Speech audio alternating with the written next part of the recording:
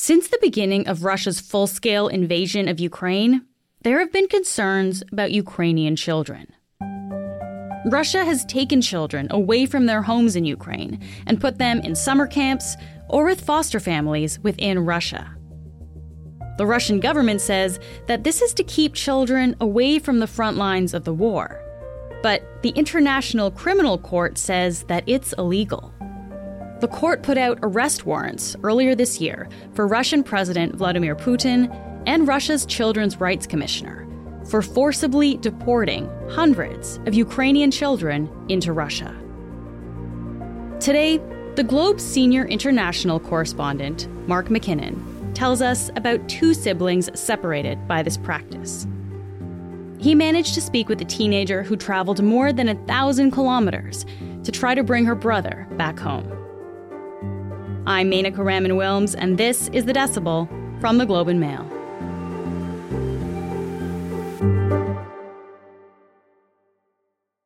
Mark, thank you so much for being here again. Thank you, Menaka.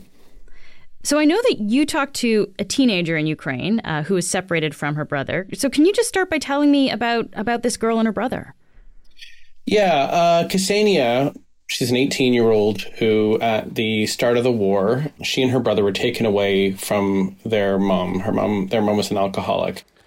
And before the war, what were you doing? What was your life like? And 6 months before the war, the Russian invasion of Ukraine, she and her brother Sergei, who's 11, were moved in with another family in a border town called Vovchansk. And so they already have quite a bit of trauma, quite a bit of change in their lives. And they're left with this foster family, and they're frankly not getting along very well with this foster family. You know, she describes it not being a very happy place. She said she'd been warned by other foster kids in town that this family was notorious for sort of just taking in extra kids to sort of get more welfare payments from the government, and then basically treated kids like servants and got them to do everything around the house.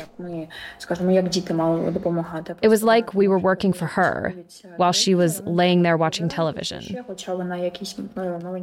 And then, as you can imagine, on top of all this, there's the Russian invasion of Ukraine, and they quickly fall into, the town they're in, Vovchansk, quickly comes under Russian occupation. Vovchansk was one of the entry points, so we've seen the war from the moment it started.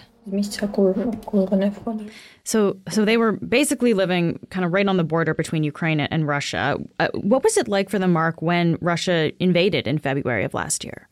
So Ksenia tells this story about how on the night before the war, and I remember it really well, those sort of last days before February 24th, 2022, every night it seemed like there was a rumor that Russia was going to invade that night, that the war was going to start. And you can imagine it would have been even worse if you're living right on the border. And there are also a lot of people who believed it would never happen. And the night before the invasion began, so it's February the 23rd. I'm a very intuitive person, and I was going to sleep around 11 p.m. on the 23rd, and a photo frame fell down on the floor. And for me, it was a moment where I felt that something bad was going to happen. And then, you know, while the rest of the country, or most of the rest of the country, places like Kyiv, where I was, or Kharkiv or Odessa, were awakened by the sounds of explosions and Russian missiles attacking their cities. In Vovchansk, the first thing she heard was the sound of tanks and trucks rolling through the city, which is literally, 7 or 8 kilometers from the Russian border. And then I woke up in the middle of the night, maybe 3 or 4 a.m., and I heard this heavy sound of trucks driving over the streets. As soon as the war started, really the occupation of Vovchansk started. Okay, so this area was basically taken over almost immediately, it sounds like. But how did things in her hometown change then when that invasion happened? Well, the first, in Vovchansk, like a lot of parts of deoccupied Ukraine, places that are now back under Ukrainian control, you hear the same sort of tales. The first few days, people stayed in their basements, people were afraid to go outside. They stayed in their shelters. And then after a few days, people had to go outside. They had to buy food, find food. Yeah. And Vovchansk being in sort of an occupied place, all the shops were closed. And it's so close to the Russian border that people started going across the border. The next town, it's actually a city much bigger than Vovchansk, called Shebekino on the Russian side. And people would go there and buy food And Vovchansk was always it's a Russian-speaking part of Ukraine, eastern Ukraine. So that would have been natural to them to be speaking Russian. But people started, at a shop on the Russian side, they didn't want the Ukrainian currency, the hryvnia. They wanted Russian rubles. So people started to operate more and more in rubles. And then after a while, they lose Ukrainian cell phone service, mobile phone service. They have to go and buy a Russian SIM card. And to do that, you have to register with the occupation authorities. And so more and more, you just sort of drift into this new reality of being in what they're told is the Russian Federation, even though obviously they were always in Ukraine. Ksenia told me that it was people eventually just sort of started working with the Russian authorities. People became collaborators. People agreed to work with the Russian authorities. Some of them were forced, probably. It's still unclear. But a lot of people started to work for the Russians. But at some point, it's very difficult to live in an occupied place and not deal with the authorities. And so whether it's accessing social services, whether that's getting your utilities switched on, or if you work for these places, if you work at a hospital or a police station, is it cooperating with the occupation to work and get paid by the government, or is that just helping your society continue to survive? So let me ask you about Ksenia again here, Mark. I mean, she's living there. What happens to her in those early months of the war? So she turns 18 very early in the war. And so she's no longer a ward of the state, so to speak. She's no longer able to live in this foster home she'd been in. I turned 18 and my foster mom forced me to go to Shebekino, to vocational school. I had nowhere to go. And she didn't want me at home because I'd become an adult. So she moves across the border into Russia, into Shebekino, and takes up residence at a hairdressing school. And she says to me that, she never wanted to be a hairdresser, but here was a place that she could sleep, and it wasn't far from her brother. And so then what happens to her brother? How do they end up separated? So the next thing that happened, this is quite a widespread phenomenon that, frankly, even the International Criminal Court is coming to grips with. And there was a concerted effort to take Ukrainian children and get them to move into Russia. And in some cases, this was just an ordinary family. Imagine you're living in a place like Vovchansk, which the front line was never very far from, and there's constant explosions, because even after it gets taken under Russian occupation, the Ukrainians are now trying to recapture this area, and they are firing at places like Vovchansk. And so, the offer is, send your kids somewhere safe for the summer. Send them to a summer camp hundreds of kilometers away in Russia. Wouldn't that be better for them? And for a lot of ordinary families, that's a very difficult choice to make. For kids like Serhiy, who were orphans or fostered, there seems to be even more pressure applied to get these kids to go to these camps, these lagers in Russia.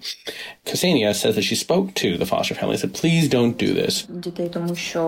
I tried to convince our foster mom not to send my brother, but I couldn't. And of course, the idea of sending kids away from the front lines, that's something that is done in war. But it sounds like this is a different kind of situation here. I guess, what do we know about this summer camp, Mark? It would have been, for anybody who grew up in Russia or Ukraine or the former Soviet Union, it would have been very natural to send your kid to one of these summer camps. They were called lagers, and if that word sounds familiar, it's because, the word gulag comes, the last three letters, it's an acronym, and the last three letters are the first three letters of lager, of a camp, a labor camp. Well, many, many, many Russian, Ukrainian, and Soviet kids went to these camps, and during the Soviet era, they were connected to this idea of being young pioneers and being, kids would, in addition to getting exercise and fresh air, would also be getting a sort of background in how to be a good communist, and a bit of Leninism and Marxism mixed in with your football. Young pioneers is kind of like the Scouts or the Brownies, the Girl Guides, that kind of thing? Essentially, although obviously with a very different sort of ideological take. For the first 20-something years after the fall of the Soviet Union in Russia and Ukraine, these camps became roughly like they are in the West. But since the start of the conflict between Russia and the West, since the annexation of Crimea, since the start of the proxy war in Donbass 9 years ago, Russia has sort of gone back towards patriotic education camps for kids. And I've seen these videos where, kids are dressed up in military uniforms, they're running around with guns, there are fake explosions going off while they, instead of playing football, they're practicing, storming a city. And they really are about building the next generation of sort of loyal Kremlin youth. And especially for these kids that are being brought from Ukraine, they're being given sort of a political education. That political education is for the Russian perspective on this war, that Ukraine is a fascist state, Ukraine is a failed state. And so the kids that go to these camps, they very much, the idea is they will come back either feeling like citizens of the Russian Federation or else feeling very suspicious of the Ukrainian state. We'll be back in a minute.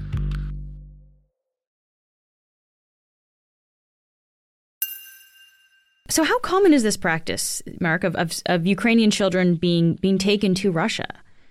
So we have a whole bunch of very different numbers on that one. The Russian government itself says that there are 700,000 Ukrainian children that have crossed the border into Russia since the greater invasion began, since the February 24th, 2022. Now that number, even if that number is accurate, it wouldn't tell you really what's going on, because it would be every Ukrainian minor that crossed the border. And I know from my interviews, there's lots of evidence that many would have been fleeing from a place like Mariupol at the start of the war, and then maybe going all the way around to Latvia, Lithuania, to the Baltic states, and then coming back to Ukraine. So, but they'd be clocked as having gone into Russia. So this number is doesn't tell us very much. The Save Ukraine, the NGO, which helps Ksenia and Serhiy reunite, actually uses an even bigger number. They say 1.5 million, because they're talking about every Ukrainian child who is currently living under occupation in Crimea, which was taken in 2014, Donetsk, Luhansk, as well as the areas that Russia's taken since the greater invasion started. The International Criminal Court, which has pressed charges against Russian President Vladimir Putin, and Maria Lvova-Belova, who is the Russian Children's Rights Commissioner, they just say hundreds, because they're tracking hundreds of specific cases, particularly when it comes to orphans and foster kids. There's a real effort to get them to move to Russia, not just to go to camp, but to keep them there and to rehome them. Separately, but related to this, there's a great big demographic crisis in Russia where it's an aging population, the birth rates are very low, and now they've had almost 2 years of war with a lot of tens of thousands of young men being killed.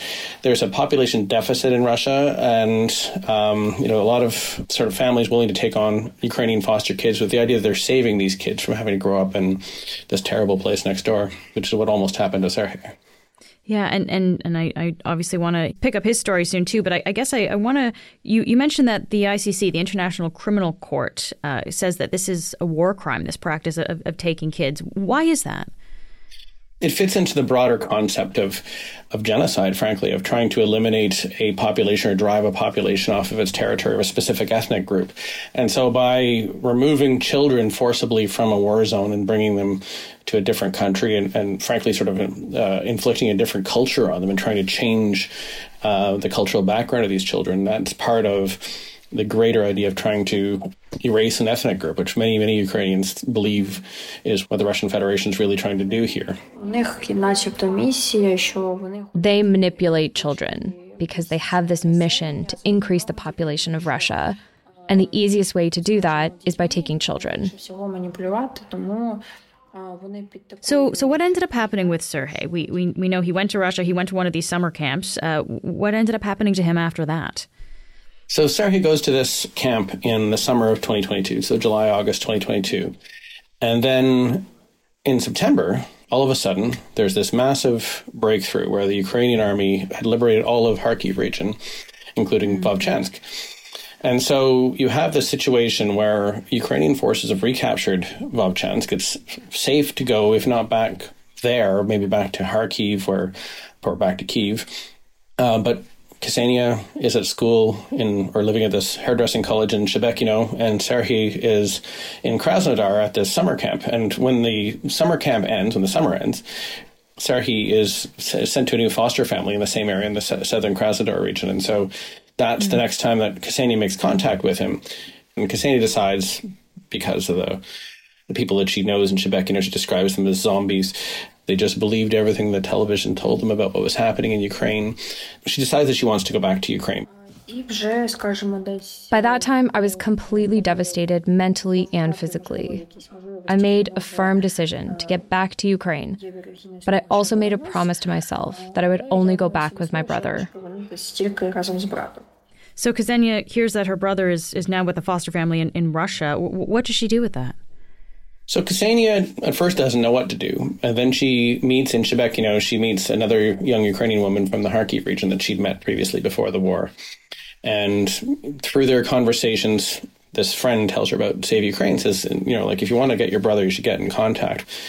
What happens, it's really quite impressive. But she reaches out to Save Ukraine, and they put her in contact with a local volunteer, somebody who lives in Russia, but is a volunteer for Save Ukraine.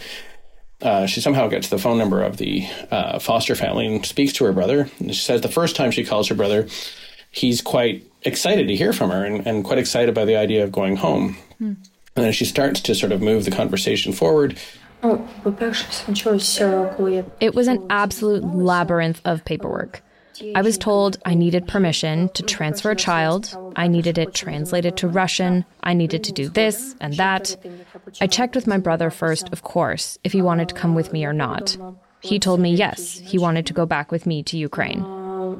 In subsequent calls, she says it feels like he started to change. He no longer wants to go home. He starts telling her that he's happier where he is.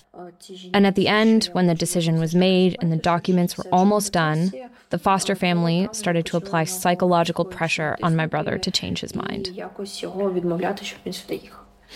She hears from him sort of a little bit of what he's getting from the Russian summer camp. She starts to get this message from him that Ukraine is destroyed as a country. Ukraine is poor. They told him different things, from there's a war there to people are homeless in Ukraine and you'll have no future there. Different types of propaganda. And that starts to change Serhiy's mind. And then the foster family stops letting her speak to him. So then she makes the decision that I'm going to have to go get him. I'm going to have to go speak to him in person. So with this volunteer, they drive 1,000 kilometers from Shebekino down to Krasnodar province to try and find Sergei. Wow. And did she find him? She did. And she says it was the worst moment of this entire ordeal is when she encounters him. And at first it's in the presence of this foster family and a Russian social worker. And she says that he didn't look happy to see her after all this. Her little brother looked angry that she'd gone through all this to try and find him. And then he's sticking to this line that he doesn't want to go home. He's happier where he is. I wouldn't say he'd been physically tortured, but he looked like an alien person. He wasn't pleased to see me. At this point, Serhiy wasn't able to speak about his own experience, his own perspective on all this for child protection reasons, among others. But, there was a sense from Ksenia that her brother had been changed by this experience in a Russian summer camp. And finally, and this is one of the more interesting roles in all this, is the Russian social worker says, creates a space for Ksenia and her brother to go for a walk. I think they go to buy ice cream together and to speak privately. And in this conversation, she makes a couple of promises. One is she promises her little brother that if he goes back to Ukraine with her, she'll buy him a quad bike. And then I said that he would just go for a month, and if he doesn't like it, he'll come back to Russia. But I didn't mean it.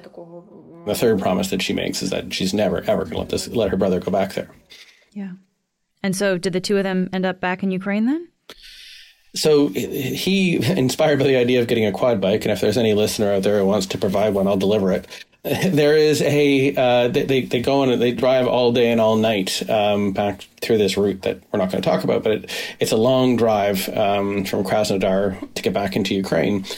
And she said that Sergei slept almost the entire time, which also makes you wondering what kind of experiences he'd been through.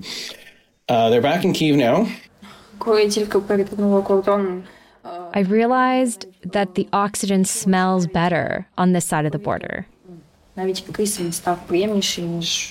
He is, the poor kid's now with his third foster family since the start of this war.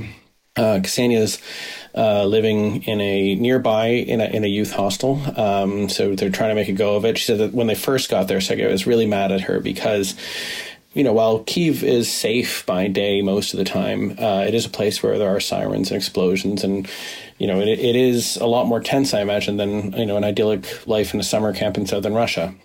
So it's taken him a little while to forgive her, and taken her a little while to sort of convince herself that she did the right thing. I guess how does she feel about being back in Ukraine with him now? She's done a lot of thinking about how it happened and how the people that she knew in Vovchansk allowed themselves to be part of this. People in the occupied areas have no information. I want to help break through this wall and show them how things are in reality. And really interestingly, she's decided to go back to school and to try and become a journalist this time, not a hairdresser. But she's decided the root core problem was the people in Vovchansk who were receiving only sort of Russian propaganda didn't really understand the bigger picture, didn't understand what was happening, hadn't read about Russia's patriotic re-education, hadn't thought about the purposes of this Russian military invasion, and had allowed themselves to be manipulated. So she thinks that the real fundamental problem was misinformation and disinformation, and she wants to fight that. Молодец. Thank you so much. Mark, thank you so much for taking the time to speak with me today. Thank you. That's it for today. I'm Menaka Raman-Wilms. Our producers are Madeline White, Cheryl Sutherland, and Rachel Levy-McLaughlin. David Crosby edits the show. Adrian Chung is our senior producer, and Angela Pacenza is our executive editor. Thanks so much for listening, and I'll talk to you tomorrow.